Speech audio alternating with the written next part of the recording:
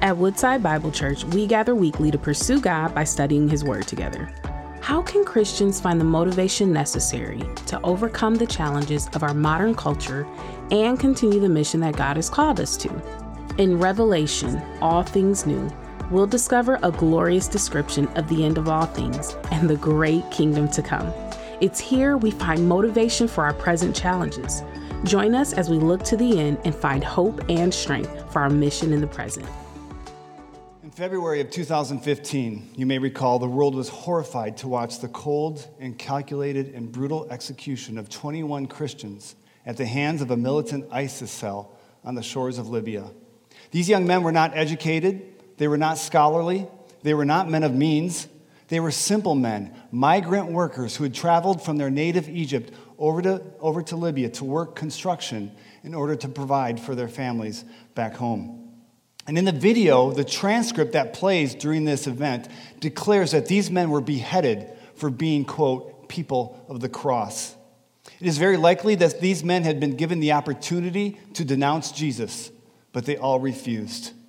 Many of them can be seen praying, even saying, "O Lord Jesus," as their throats were cut.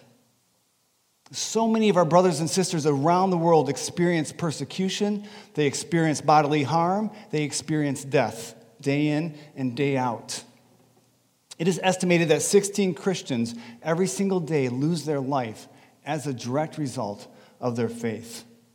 What if living in that environment was your experience? What would you need to know? What would you want to hear that would give you encouragement, that would give you hope, that would give you the same kind of resolve that those incredible 21 young men had? Now, we may not be in fear of losing our life here in Lapeer County, but that question is actually relevant to us as well. We are under constant pressure to succumb to the power structures of our culture, to adopt ungodly values, to abandon the way of the cross. And what might motivate us towards faithfulness in our mission? So now we are currently in the middle of a series called All Things New, and we're looking at the last 4 chapters of the book of Revelation. Now, Revelation was written by the Apostle John, who is quite old now. I mean, he'd be really old now. He was quite old then, probably around 100 years old when he wrote the book. And because of his faith, because of John's faith and his mission work, he had been exiled to a Roman penal colony on the island of Patmos. Now, the island of Patmos is an island in the Aegean Sea that sits halfway between present-day Greece and Turkey. So John was sitting on this island, and something amazing happens. He's visited by an angel who gives him a series of visions that portrays to him what things are going to happen at some point in the future. And the purpose of these visions is for John to bless and encourage a group of churches that were in the area that were starting to come under pressure and persecution from the surrounding Roman Empire. And these churches were being tempted to abandon Christ, to give up their godly values as cultural and governmental influences started to weigh in on those churches from all sides. And the message that God's conveying through John to these churches and ultimately to ours as well is one of hope. Stay the course, overcome, be focused on the prize because God will make all things new. Now, if you recall, 2 weeks ago, Pastor Brooks started off this message series looking at Revelation 19 and the first half of Revelation 19, and we focused on the fact that our God is worthy of all praise. All of his characteristics are worthy of praise. And then last week, Pastor John talked about the second half of Revelation where we were reminded that Christ our King is victorious and he will defeat his enemies. And now John, the apostle, not our pastor, wants us to envision what Jesus' return to earth will look like. He wants to encourage his audience, which is us as well, by showing them that Christ will defeat his enemies. And this is the big idea that we have today. Christ will reign in a millennial kingdom.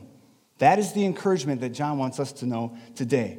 Now, why is this an encouragement? Well, before we get to that point, I want to start and give us some background and maybe some information on Revelation that's going to be a little bit pertinent for us to understand. See, unlike most of the Bible, Revelation is written in a style of writing, a literary style called apocalyptic writing, all right?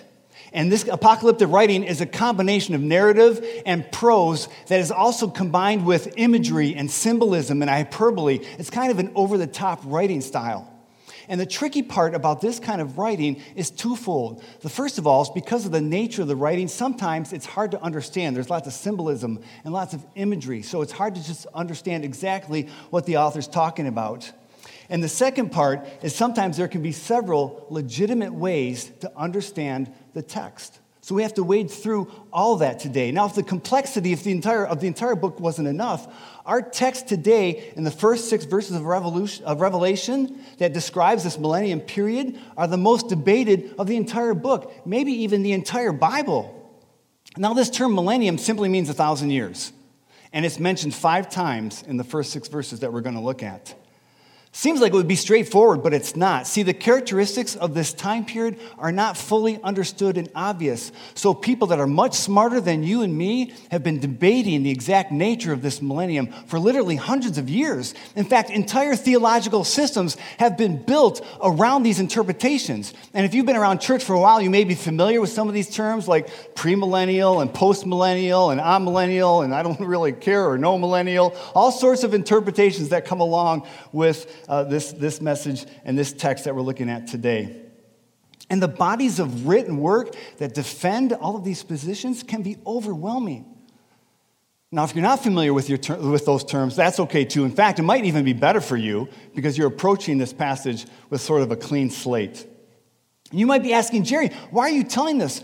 Why are you telling all this? What's the point? If all of these hoity-toity scholars can't figure it out and agree, what chance do you and I have on a Sunday morning? I mean, if I wanted to be confused, I'd just stay home and read Shakespeare or something, right? What's the point of coming to church and talking about something that is hard to understand? This is why. Because when we set aside all of those debates and just look at the text for what it is incredibly encouraging. There's a message of hope and anticipation, and as we envision what the future might hold in whatever shape or form it comes, it's extremely exciting. And that's what we want to focus on today. Do you know what I think the key to getting the most out of Revelation is? It's this one thing. It's just being okay with a little discomfort. We don't like discomfort. We don't like ambiguity. We want the facts, man. Give me the facts, Jerry. Tell me the where, the what, the why, the how, and the when. I want it all so I can see it and prove it in my own mind. We don't like mystery. But if we're going to go through Revelation, there's going to be some mystery. And there's going to be some things that we might not feel comfortable with. I recently got a lesson in discomfort. I love riding a motorcycle. It's one of my favorite things to do. And when I ride, I always wear a helmet. And I also have because there's not a lot of padding up here, I also have this handkerchief that I put on my head, this kind of like do-rag, whatever you want to call it. Put it on my head, and then I put my helmet on, and then I go out riding. And just a couple weeks ago, I was riding down the highway, having a great time, had the music blasting, and bam, I got hit in the head with a bug, right? Now, if you ride motorcycles, that's what you sign up for. It's part of the package, right? So I didn't think anything of it until about 2 or 3 miles down the road when suddenly I felt the little pitter-patter of feet on my scalp between my head and this handkerchief that was on my head. This bug, obviously, when it hit me, had gone up under the scarf, and it had been dazed. And I can imagine what that bug was thinking. It was flying along, things were great, and all of a sudden, bam, and it wakes up and it's dark, and it's like, what's the smooth surface that I'm walking on? I don't get it. And he's trying to find his way out, and he's going back and forth, and he would come to the front, and I'm like, yes, and then he would turn and go back, no, and I'm trying to help him get out. I'm like, get out, and go like this, and I'm sure people driving by are like, oh my goodness, he's having a seizure. What do we do to help him? I had to force myself to be okay with a little discomfort. Otherwise, I was going to wipe out. Right? I had to force myself. And there's plenty of opportunity when we read Revelation to wipe out because there's so many details, and we don't want that to happen. So you'll notice in this series, sometimes when we read a certain set of texts or verses, we don't always go into the nitty-gritty detail of every single part of that passage. Not that it wouldn't be interesting, but it's not really beneficial for our purposes, which is to avoid those rabbit trails and focus on the what, and most importantly, the why. So with that in mind, a good starting question as we approach our passage today is to ask ourselves, what are the markers that define this millennium period that we're discussing, that we're talking about? And how might those help us understand the bigger question of why? So let's jump in and read. Turn to your books, your devices, or the screen to Revelation chapter 20. And the first part here is we're going to be looking at the first 3 verses. And John says this, then I saw, and that's a key word, by the way, the word saw. That means John is relaying one of those visions. He's replaying for us one of those visions that the angel gave to him. He says, then I saw an angel coming down from heaven, holding in his hand the key to the bottomless pit and a great chain. And he seized the dragon, that ancient serpent who is the devil and Satan, and bound him for 1,000 years. And he threw him into, sorry about that. All right, he threw him into the pit and shut it and sealed it over him so that he might not deceive the nations any longer until the 1,000 years were ended. And after that, he must be released for a little while. The first marker that we see here that defines the millennium is that Satan will be bound. Now, throughout Revelation, John has described what is sometimes called the unholy trinity. It's a set of three beings that are the enemies of God and his people. It's the beast, the false prophet, and the dragon. And as we move through this ending part of Revelation, John is kind of starting to bring this story to a close, and he's telling us how these enemies of God are defeated. In fact, if you were here last week, in Revelation 19, we saw the battle between Jesus and the forces of evil, resulting in this amazing victory for Jesus. And the beast and the false prophet were captured, and they were thrown into everlasting torment in the lake of fire. So with those two out of the picture, John, in our passage today, turns his attention to the remaining member of that unholy trinity, the devil himself. And he uses 4 words to describe him. If you look in verse 2, 4 words all come together to describe this being. He calls him the dragon. He calls him that ancient serpent, harking back to Genesis when the serpent, the devil, deceived Adam and Eve, who is the devil and Satan. Those are the 4 words. All right, the 4 words. I think John is like saying, okay, I want to make sure that you understand who we're talking about here. All right, no confusion. This is the devil, this is Satan, this is consummate evil itself, the adversary of God's people throughout history. Now, the book of 1 Corinthians tells us that Satan is the ruler of this world. This is where he does his dirty work, right here around us and among us.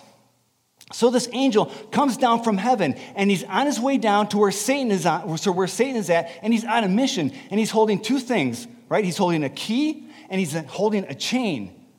And I can't help but think, where do you find a chain in heaven, and what kind of chain are you slinging to capture Satan? I'm like, is there lockers in heaven? You know, like trumpets and swords and chains, and I go to the chain locker and pull out the chain. Do you get Satan? I have no idea where this chain comes from, but it is sufficient to capture Satan. We know that. And this angel comes flying out of heaven, and he's on a mission to capture Satan. Now look here how Satan fights back. Oh, wait, he doesn't. He doesn't even put up a fight. Nothing. He doesn't fight back at all. Why? Because he can't. Understand this, guys. Satan is completely and utterly subject to the power of God. Satan is completely and utterly subject to the power of God. And what does that mean for you and me? It means everything. Look at 1 John 4:4. It's a great passage of encouragement to believers. Little children, you are from God. So he's talking to us as believers. Little children, you are from God and have overcome them. In this passage, if we were to look earlier in that chapter, he's talking about evil spirits. So he's saying, little children, you are from God and you have overcome the evil spirits, for he who is in you, God himself who is in you, is greater than he who is in the world. Who is who? Satan. We just learned that. Greater is he that is in you is greater than he that is in the world. So I attended college the exact same 4 years as my cousin. We lived in different parts of the country, and so we came together at this small Christian university and kind of renewed our friendship, and we got along real well. But just to give you an idea, I was a computer science major, and he played football for the university. So just to give you an idea what it looked like when we came into lunch together, this nerd and this jock, right? And he was good looking, and all the girls thought he was good looking, and I learned very quickly that if I met a girl, I should never tell her that Curtis was my cousin. Because as soon as she found Curtis was my cousin, she was like, oh, Curtis is your cousin? Will you introduce me to him? No, I cannot do that. It was like it became invisible. It was like she just wanted to meet Curtis. I wasn't even there anymore. I'm like, hi, I'm still here. I'm good with computers. Like that really mattered. It does now, but it didn't then.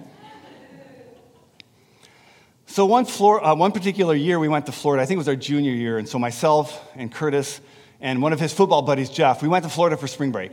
And we were good kids. We didn't do anything bad or crazy, but we just wanted to get there and enjoy the beach and get a break from school. So one particular day, we were walking down the beach right along the waterfront there, and we were walking. I noticed that people were kind of looking at us just a little bit funny, and I felt like some people were whispering as we were walking by, and I couldn't figure out why until I kind of stopped and took stock of what this looked like. So here we are walking down the beach, and here's this computer nerd, this skinny, gangly, ugly guy with shorts that don't fit, and I didn't own any sunglasses, so I got this big Coke barrel glasses, and I'm walking down right, and on either side of me, like a half step behind, are these two great big honking athletes. These jocks are walking along like this, and they have sunglasses and perfectly fitting swim trunks and all these muscles, and they got that jock walk, that walk like this because their muscles are too big, you can't walk, so they're walking like this, right? And I realized these people must think the only reason this guy is walking, they must be his bodyguards. He must be famous. And I'm like, I've got bodyguards. This is so, well, they didn't know it, but I was like, I've got bodyguards. This is so cool. And I thought, I could go up and kick sand in someone's face and they wouldn't even be able to do anything, which is like the exact opposite of how my life played out up to that point. And so I was so excited to have these bodyguards. And it got me thinking, how famous do you have to be for the God of the universe to come down and take residence in your heart and be your advocate and be your protector? Here's the cool thing. You don't have to be famous at all. You just have to be you, willing to give your life to Christ and follow him. That's it. That's an incredible and amazing truth. Now, back to our text here. The angel throws Satan into this bottomless pit, and he locks it and he seals it. Now, this bottomless pit is not hell. It's not the lake of fire. It's sort of like a supernatural, unholy place, kind of like the netherworld. It's a place of evil. And this is where God seals Satan. Now, in the ancient days, a seal designated authority.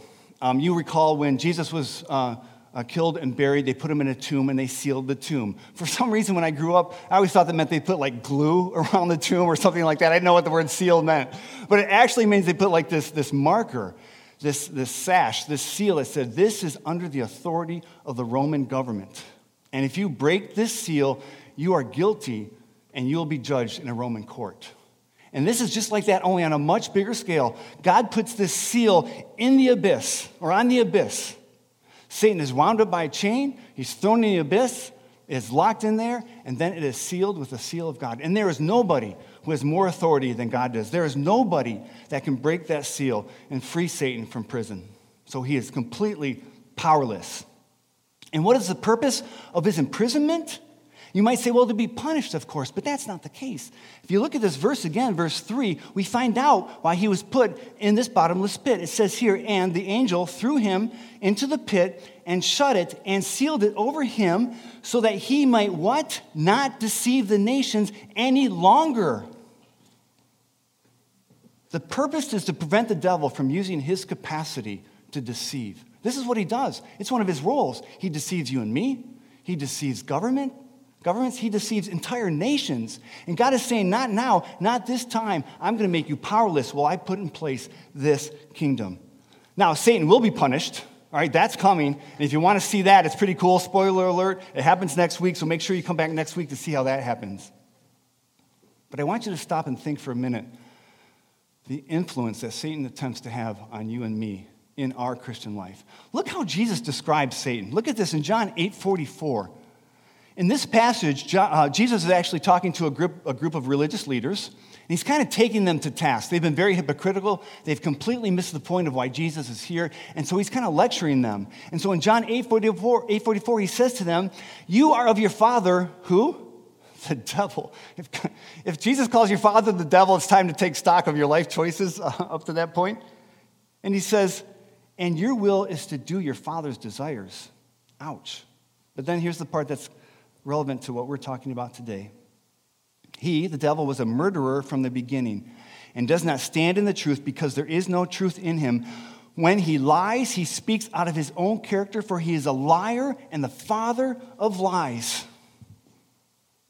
Satan is the ultimate evil. He's an accuser, he's a murderer, he's a deceiver, and it is in his very nature to be a liar. That's who he is. There's no truth in him at all. Now look at the other side of the spectrum. Just a couple chapters later, in John 14, Jesus is speaking to his disciples.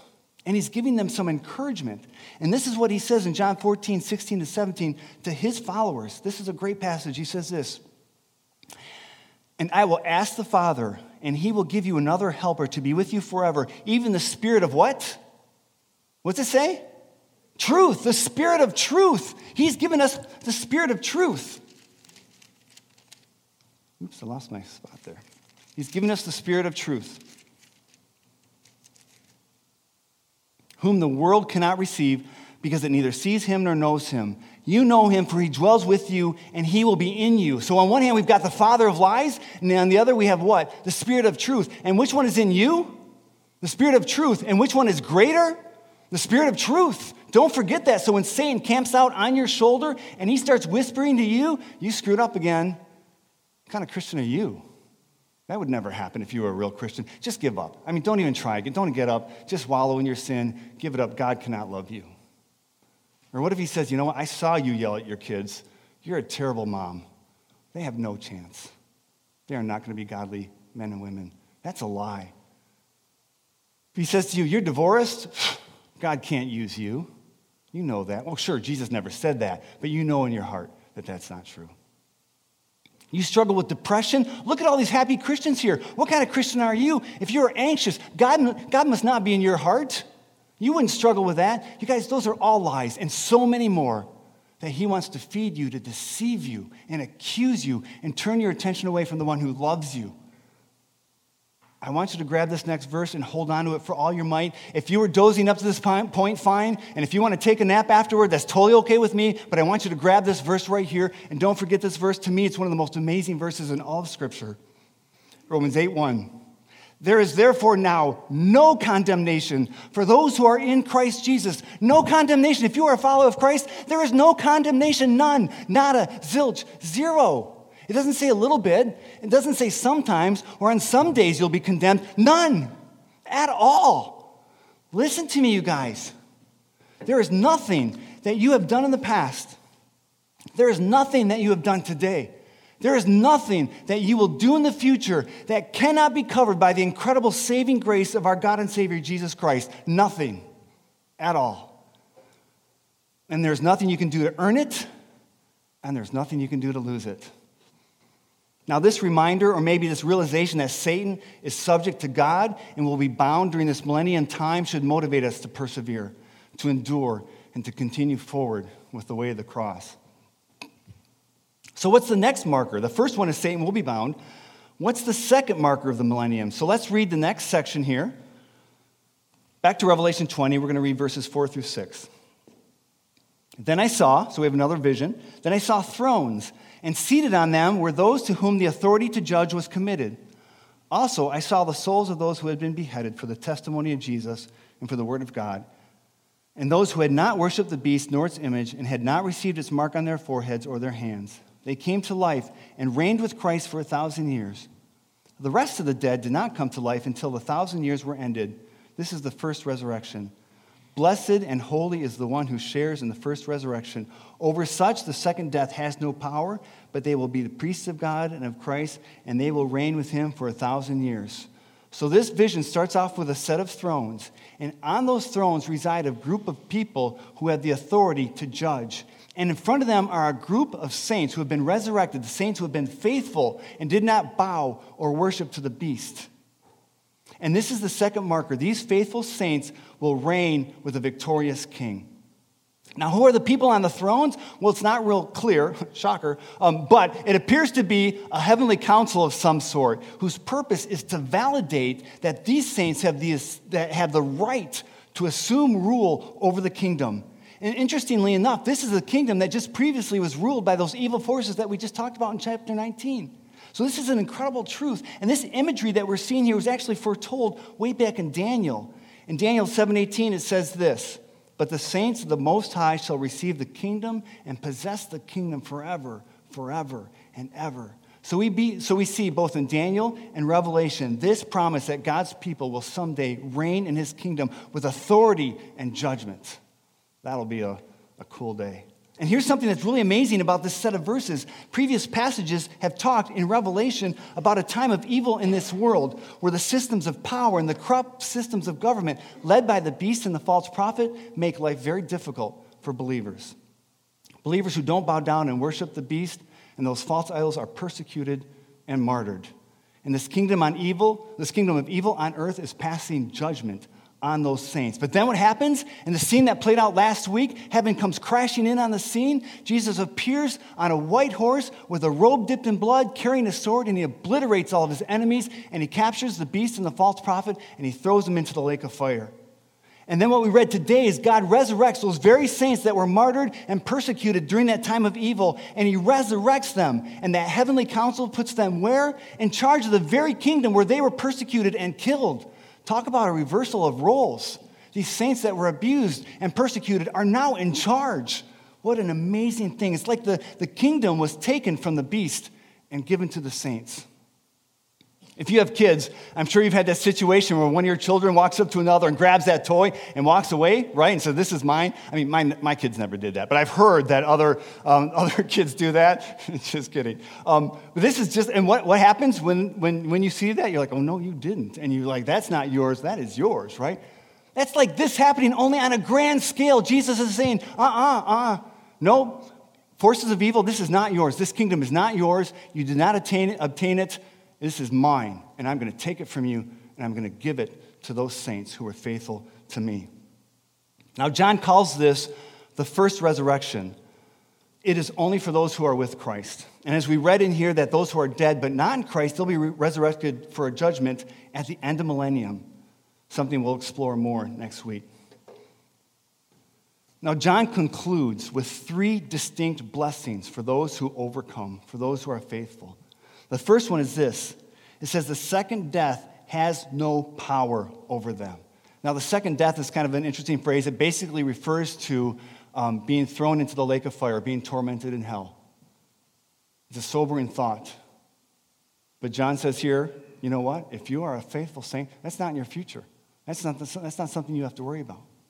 And the second blessing is this. It says they will be priests of God and Christ. Now, based on the Old Testament function of the priest, we can infer from that it means these saints will have personal access to and a living fellowship with the Almighty God of the universe, which is an amazing thing. And then the third one is that they will reign with Christ for 1,000 years. These saints will reign with Christ for the entire millennium. And this is the restoration of God's original purpose for us from all the way back in Genesis. When we were created in Genesis, it says we were created in God's image. We are created in his likeness. We are meant and destined to be his representatives on this earth, being agents of his rule to the rest of the world. And that's come full circle. That was the intention when God first created us, and that's what happens, what we see today in our text, when his saints rule. What an incredible encouragement to look forward to. Back when my kids were little, they were playing this video game that they were all wrapped up in. It was a Pokemon game, if you're familiar with Pokemon. And the object of this game was you had this character, and you had to go through a series of puzzles and quests. And if you were successful, it would unlock a new and more powerful character. And then you had another set of puzzles and quests, and then you would unlock a new character, and so on and so on. But for a long time, they were trying to unlock this character, and the character's name was Mewtwo, if I recall correctly. And maybe if you're a Pokemon fan, you're familiar with Mewtwo. And so our kids were trying to unlock Mewtwo, and they've been trying forever. And one particular Saturday, I was in my office, and I was listening to the kids. They were playing video games in the living room, and they were trying so hard. And suddenly, there erupted this huge cheer and applause, and they were so excited. They had finally unlocked Mewtwo, and they were so happy. And I was happy. The whole family was happy. And so a couple minutes later, my son Luke walks by my office. He's 7 years old. He walks by my office, and I said, "Hey, Luke, you unlocked Mewtwo." He's like, "Yeah." I'm like, "What do you mean, yeah? It's a big deal." And he stepped in my office, and he said, "Dad, Mewtwo's not a big deal. God's a big deal." And then he looked at me like, "You should know this." And he walked out of the room. I'm like, "La-di-da, Mr. Spiritual. Go read your Bible." Good. That's the message of Revelation, you guys. God is a big deal. He's the only deal. He's the only game in town. And Revelation directs our vision towards this promised future, reminding us that nothing happens by chance. God is sovereign, and we can trust his plan. That is the message of Revelation. Now, you might be thinking right now, well, Jerry, I came to church expecting this nice little message on how to be good or how to feed the poor. And it's like Lord of the Rings, man. We're talking about dragons and beasts and battles and kingdoms. We're just missing orcs and elves. What is going on? And we do have plenty of messages on those other things, right? We do. But sometimes we need a strong wake-up call. You know, sometimes we get consumed with this physical world and all that goes with it. But we have to be reminded that there is a spiritual realm. There is a real spiritual battle going on. You guys, God is real. The angels are real. The devil is a real being, and the demons are real. And if none of that is true, then this is just a fairy tale. This is just a joke. We might as well go home and do something that wastes time, right? But if it's true, then everything changes. And what we are reading today means this is a time where the supernatural world and the physical world collide on the world stage. And it's going to be an incredible day. And it'll be a day either that you're looking forward to or you're scared about. I love this passage in Romans 8 again, verse 18. Paul says this, "For I consider that the sufferings of this present time are not worth comparing with the glory that is to be revealed to us." He's saying, I don't care what your persecutions are, and they could be tough, and they could be difficult. It doesn't matter what they are. They don't even compare to what's coming. That's how awesome what's coming is. That no matter how hard it is for us today, what's coming is infinitely better than that. And that is something that we have to look forward to. That is something that we can hold on to. That is something that we need to keep our eyes focused on.